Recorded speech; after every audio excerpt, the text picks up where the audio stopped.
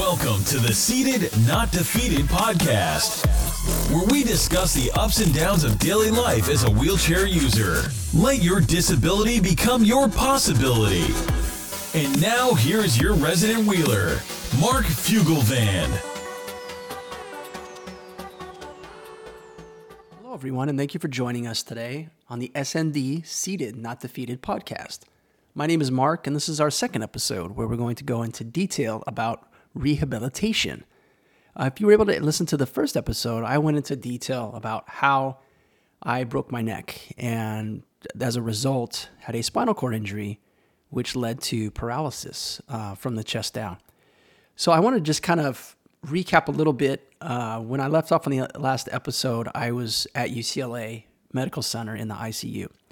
So I was there for about 2 weeks, and during that time, it was intense because, not only emotionally, I'm going through all these feelings of, denial, like, I'm not paralyzed, I'll be able to move in a couple weeks, it'll be fine. And then just anger, right? I'm just pissed off at everybody. Like, why is this happening to me? I'm 18, I'm having fun, I'm going to go to college, all of these things. And, now I'm in this hospital bed and I can't move around and I can't talk because I still had the breathing tube in, at least for like the first week or so.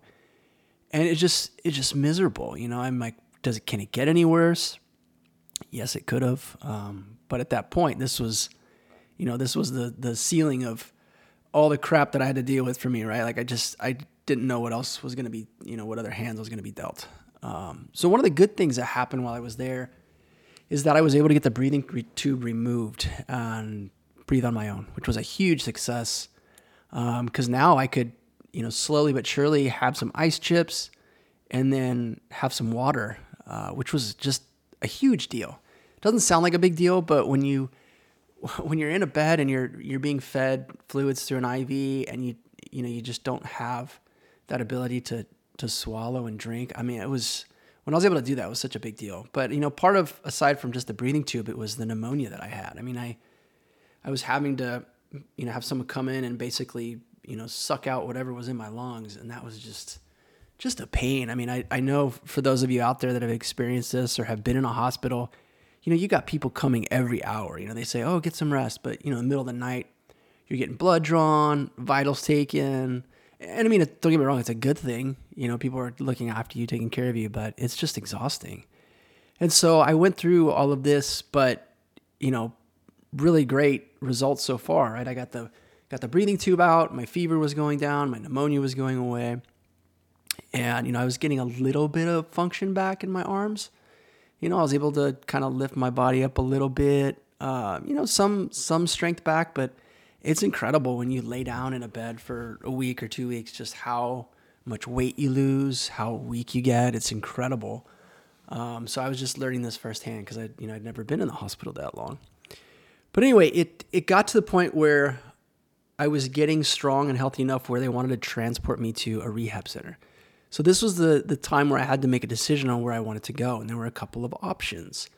At the time, there was Daniel Freeman Memorial's spinal cord rehab unit, which was pretty good, and as well as Rancho Los Amigos. So Daniel Freeman was in Inglewood, and Rancho was in Downey. Now, I looked at both. Both seemed like they were pretty good opportunities, but the one thing that kind of stuck out was that Inglewood was a lot closer to my parents' house. And so that way, they could come and visit me, and that was really important because I was scared. I couldn't move. I wanted my family to be there with me as much as they could so that I could, just feel good about the process until I felt comfortable being a little bit more independent. Because it was scary. Sleeping in a hospital bed with nobody there, even though, they got the nurses, it's a little bit scary, especially when you can't move around. So I chose Daniel Freeman Memorial. And after those 2 weeks, I was taken in an ambulance over to Daniel Freeman, and rehab began. And when I say that, it literally began the second I got admitted into my room. So what happened was when they brought me in to the rehab unit, the nurses on the staff, at the time they greeted me, said hello, kind of got me into my room and situated. And so it was a nice room too. It was really, really big. I actually had a roommate. I didn't get to meet him at the time, but I was, getting comfortable there, right? I had my little CD player, my clothes, different things. I was trying to get, comfortable, like it was going to be my spot, because I didn't know how long I was going to be in rehab, but I knew it was going to be a while. I realize now that the stays get shorter and shorter because of, insurance and that and whatnot. But I was told that I'd probably be there at least a couple months, which is a big deal, right? I'm away from home. I'm staying at a rehab unit. It was a little bit scary for me. So anyway, so I get there, and what I mean rehab began when my first day. So I get into my room, and the charge nurse comes in, and she comes and says hello, introduces herself to my family, and she goes, "Are you hungry?" And I was like, "Yeah, sure. I'd love something to eat." She says, "Well, let me get you some pudding or Jell-O." Oh, okay, cool.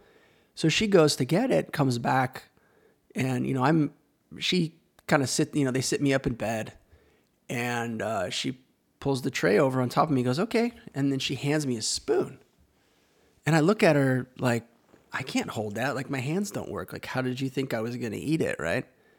And my mom went over to grab the spoon to help me, because she's been helping feed me while I was at UCLA. Same with my stepdad and the rest of my family. They were helping me eat. So I look at my mom and I look at her, and I'm like, "Well, can she just help feed me?" And the nurse goes, "No, you got to do it on your own. That's why you're here." And I tried for like 5 minutes and I couldn't do it. And I got so pissed off. I flung that spoon as far as I could.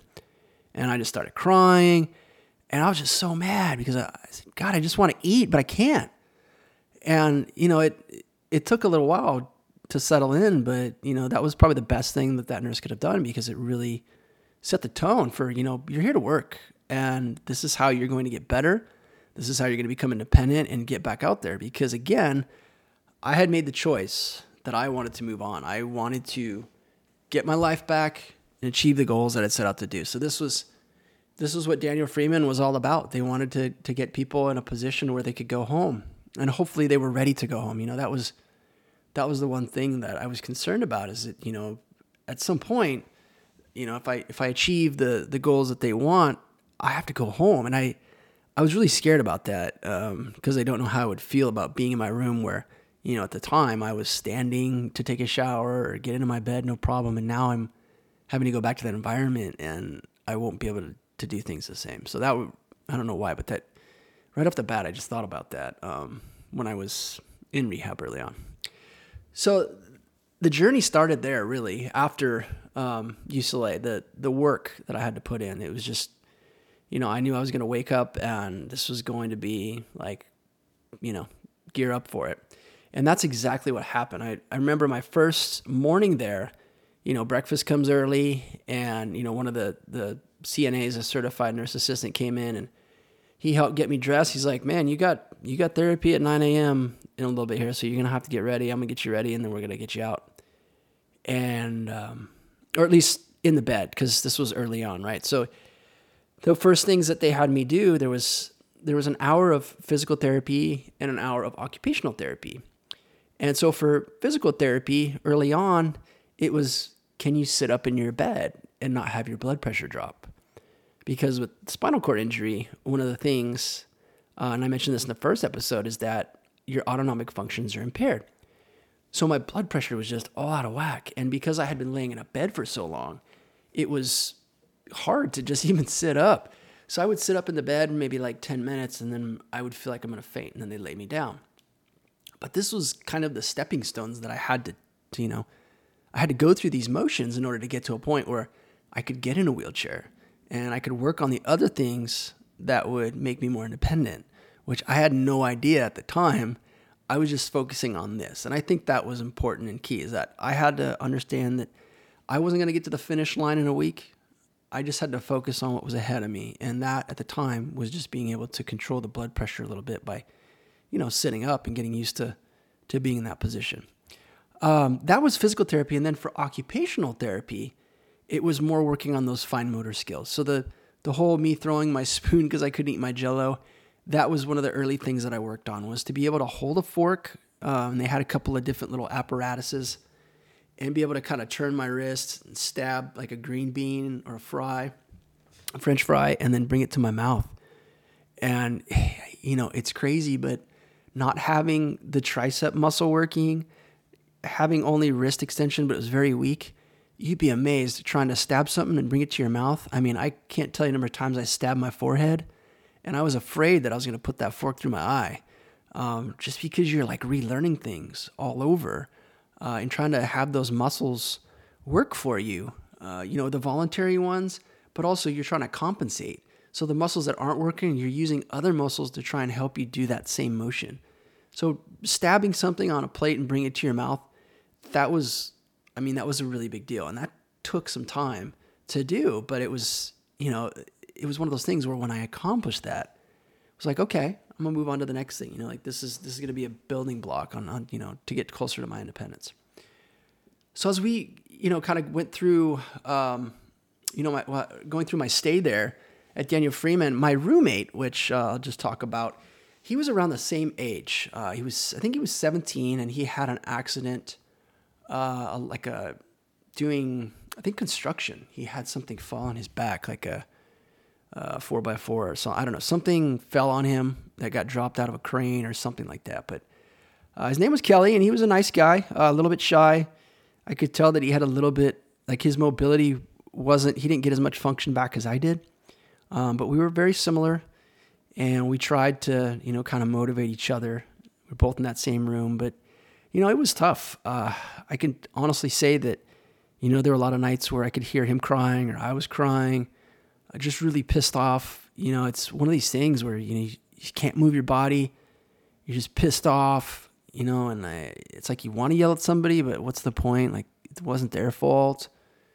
But it was definitely like an emotional roller coaster, is all I can really say. I mean, I learned a lot about just perseverance and patience and just appreciating things while I was laying in that hospital bed, and being in such a vulnerable state, right? I mean, not only are you paralyzed, but, you can't go to the bathroom on your own. You can't pee or poo on your own. So you're having people help you do that. And it's just tough. Going from having this fully functioning body to having to relearn all this and do it a different way, it was a lot to process. I'll just say that. But Kelly and I became good friends, and we tried to motivate each other while we were there. We said, let's make the best use of our time while we're here, and that's what we did. So as time progressed, and I was able to sit up, it went from that to being able to sit to the edge of my bed. Occupational therapy was being able to try and bathe myself in a bed and then put on my clothes in bed. Being able to kind of move around, sit up, transfer. Transfer was really a big thing. And I don't want to rush into that, but that took some time, and that was a little bit more using like a sliding board and having assist. So, getting from the bed to the chair, that was probably at least 4 weeks in that occurred. It took some time. But when we did that, and I was able to be a little bit more mobile and be in the chair, they were pushing me then into what's called like a physical therapy room. And that was the place where things kind of just started to open up for me. That was a place where I said, okay, this is where I'm going to learn how to use my body again. And so when you went into the physical therapy room, there was this raised mat where they would help you transfer on it, and then you would lay down, they'd help you stretch, and then you would try to roll around on your own. And this is where I got to learn how my core body was going to work with me, how I could use my arms, how I could use my legs, all these kind of things, which was really, really good. The other thing was that my body started to have a lot of spasticity. Now, spasticity is an involuntary movement. But the cool thing about it, assuming it's not painful and it doesn't, prevent you from doing other things like moving your arms around or balance, what I learned early on is that I could use that to my advantage. One of the things that people do with a spinal cord injury is they actually take medicine to help with the spasticity, because sometimes it's so bad and it can be so painful that it can prevent somebody from doing a lot of their daily tasks. So early on, as I'm trying to learn how to use my body again, I really enjoyed the spasms because they were so strong. And I thought, wow, this is pretty cool. I could probably use this. And I had this one spasm. Kelly had the same one too, where like if I tried to arch my back a little bit, my legs would kick up.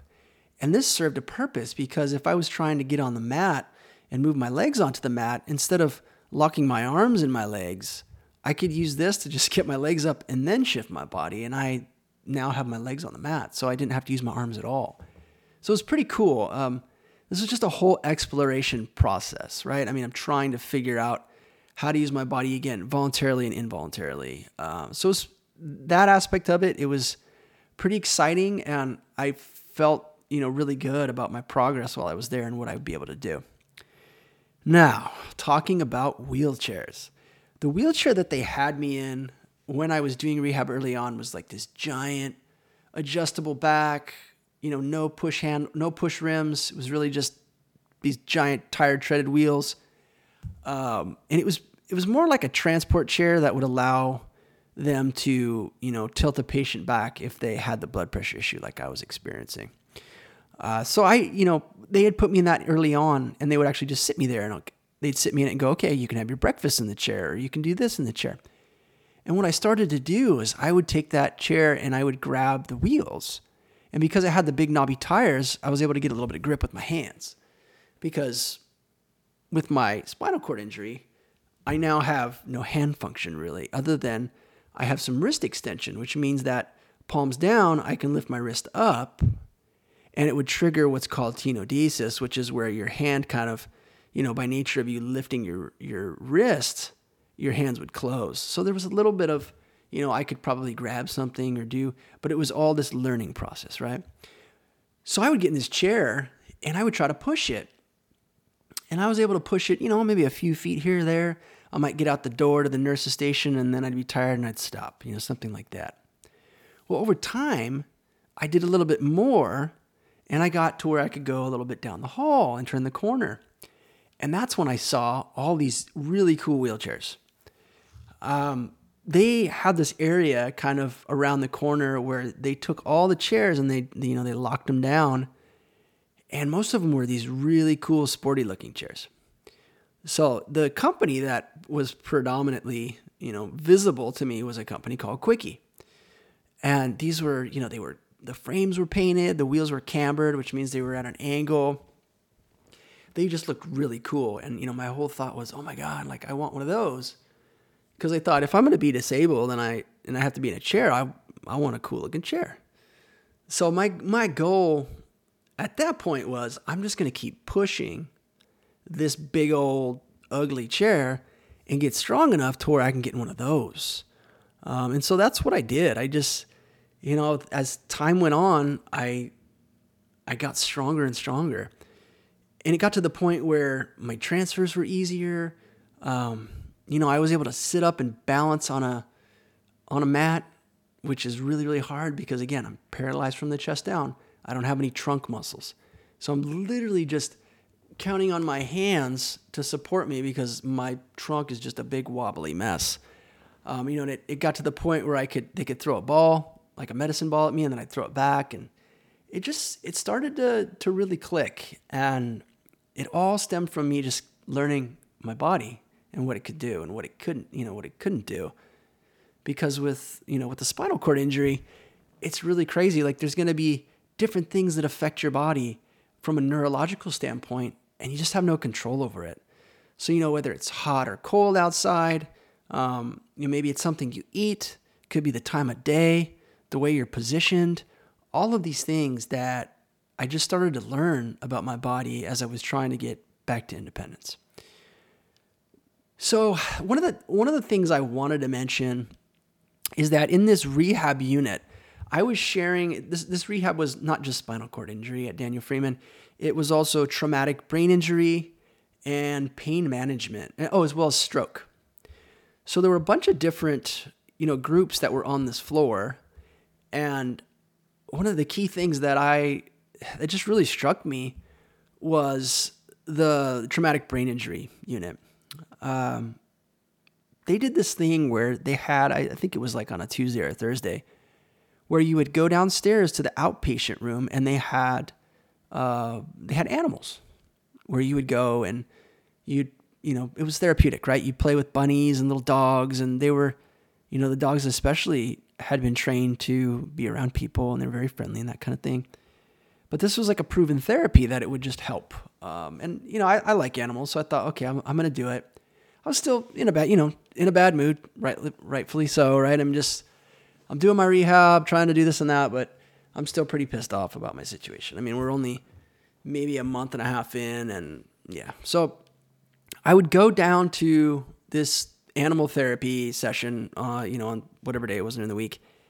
And I remember one day going down there, and there was this young guy. He's probably like 15. Well, I mean, I was only 18, but young guy. He had a Letterman's jacket on, looked like a football player, a good looking kid. And I saw him down there playing with these animals. And my whole thing was, I'm like pissed off, right? Like, oh, my body doesn't work. Oh, this and that. Woe is me. And I'm just in a bad mood. And I see this kid looking at him like, God, he's got everything. Like, he's got his body and he's fine. He can move around. He can walk. And then I see him turn his head, and he's got this big scar on his head. And I see him try to talk and do some of these other fine motor skills, and he couldn't do them. He was struggling with it. And I looked and I saw his parents, and they were just crying, and they looked so sad. And I had an opportunity to go talk to them, and especially, one of the nurses. And it turned out that this kid had, a traumatic brain injury from playing football. And that his level of, his ability to understand and process information was at like a 5-year-old's level. And that just blew me away. Like I'm feeling sorry for myself about what I can't do physically. And here's this kid who I feel like, he has everything physically, but his brain's not working the way it should. And that really hit me. That put me into, it put me into a good perspective about life in general. And from that point on, I just came to the realization that, my body is not what I want it to be, but my brain is fully functional, and I can do whatever I want. If I can't do it on my own, I can have somebody help me, because I can make that decision, and I can do that because my brain is fully functioning. And that was a big deal. And that was a turning point for me. I was still feeling sorry for myself, but that was a huge help. That kind of let me go in the right direction. So from then on, again, continuing to get stronger, working on my fine motor skills. They had what was called an upper tone, which I later purchased one when I left, which is a gym built by a quadriplegic for someone in a wheelchair to be able to work out with and not have like the fine, like all the hand dexterity to do, which was great. They had one in one of the patient rooms, and there was no patient in it. And I would just go and use that thing. And over time, like I just was able to get stronger and stronger to the point where after 2.5 months, they kicked me out because I was ready. I probably would have liked to have stayed a little bit longer because I just really got comfortable with my routine, right? I was getting food. I was able to pick all my meals out. I got to know all the different nurses and physical therapists, occupational therapists, doctors, that kind of thing. And it felt like home to me. But I had to move on. This was the time to turn to the next chapter of my life. And it was a big deal. As I said, it was scary for me, the thought of going home, to go back to that life that now would never be the same. So that's what happened. They released me, gave me some, they threw me a little, like we had a going away lunch, that was near my house. But it was a little sad. I was leaving behind this family that I had grown to really love. I didn't get to go into all the details, but we did outings. We did a lot of, we prepared lunches together. We did watch movies. It was a good time. For being in such a crappy situation, it worked out really well. And before I left, they were able to fit me into a manual wheelchair. Now, I can't say that I could push myself very far, but I really begged and begged for this. And fortunately, my insurance covered a few different things. And one of them was a power chair, an Ernst & Jennings, which an E&J. I don't know if that company's around anymore, but they paid for the power chair, and they also allowed me to get a manual chair.